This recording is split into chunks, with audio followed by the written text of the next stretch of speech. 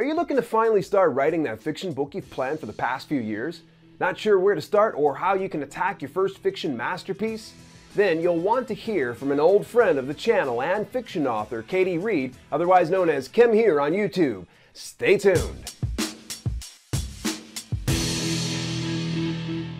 Welcome to Self-Publishing with Dale, where you'll learn tips and strategies for publishing your own books. Have you been sitting on an idea for a fiction book and not sure where to start? Well, my old pal Kim has some excellent advice for you today. And once you wrap up your fiction book, you're going to need a rock-solid game plan for launching that book. Enter the Bestseller Book Launch Checklist.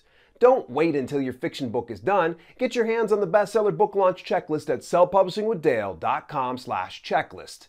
It's been a long time since I've had her on this channel, so I felt it was high time I brought her back. Kim here has returned to the channel, and she's brought with her words of encouragement and direction in your fiction writing. Today, I asked her, what are the first best steps for a fiction writing newbie? And here's what she had to say.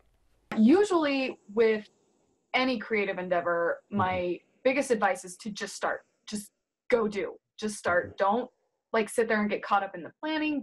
Just start. For fiction writing, just start would mean make an outline for your story. Because otherwise you'll get lost, you'll get writer's block, you're gonna quit, you're gonna lose your motivation when you don't know what's going on in things. And so my best advice to someone who's like, okay, I'm gonna write this, I got this cool idea, I want to write this cool book. It's an epic fantasy, it's a space opera, it's pirates, whatever. It's sit down, make an outline of your complete story, beginning, middle, and end, so that you can write it. So you can start. And I think that's usually my go-to advice for that, just because if you have a map of where you're going to go, you're not going to get lost. And getting lost is what happens to a lot of people when they realize how hard writing is. Because it seems easy. You just sit there and you type out a cool story. Yippee skippy, this is great. No, that's not that at all. And so I always say, okay, sit down, figure out what your story is, line it up, and then start it and write it. Yeah. Don't get stuck in the outline. Don't get stuck doing that, because then you'll never truly start. So make an outline and then just do it. Just do it. Yeah, the just do it part makes sense to me. However, something that I get asked quite a bit is, how long should my fiction book be? That is where knowing your audience is going to come in handy. Okay. You can start with yourself. That's what I did. I was like, well, what length do I like to read? If you're thinking of writing, you've probably read a lot of books, so you have a general idea of if you like bigger stuff or if you like tiny things or something in between.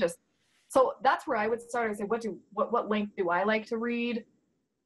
And go from there. And a lot of times when you're writing, especially with a first draft, it's going to end up longer or shorter than you intended. That can be fixed in revising and editing. Don't panic.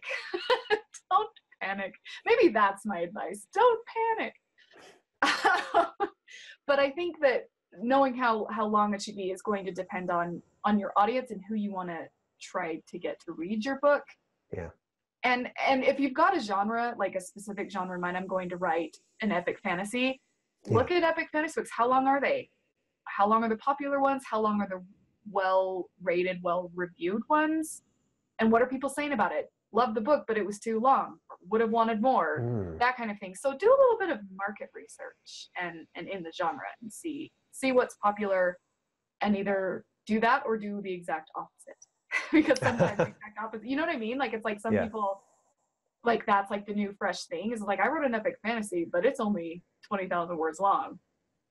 I don't know how you would do that, but you know what I mean? So just look at what's happening in the world and in that industry and in that genre, and see what's working and what's not working, and then just look back at what you like to read and go from there. That's where it's very good. So it's paying attention sometimes to what's successful right now in the reviews that they're getting. Yep, and why. And why. So because is it successful because of XYZ, or is it, you know what I mean? To kind of reverse engineer it a little bit so that you can make your own success.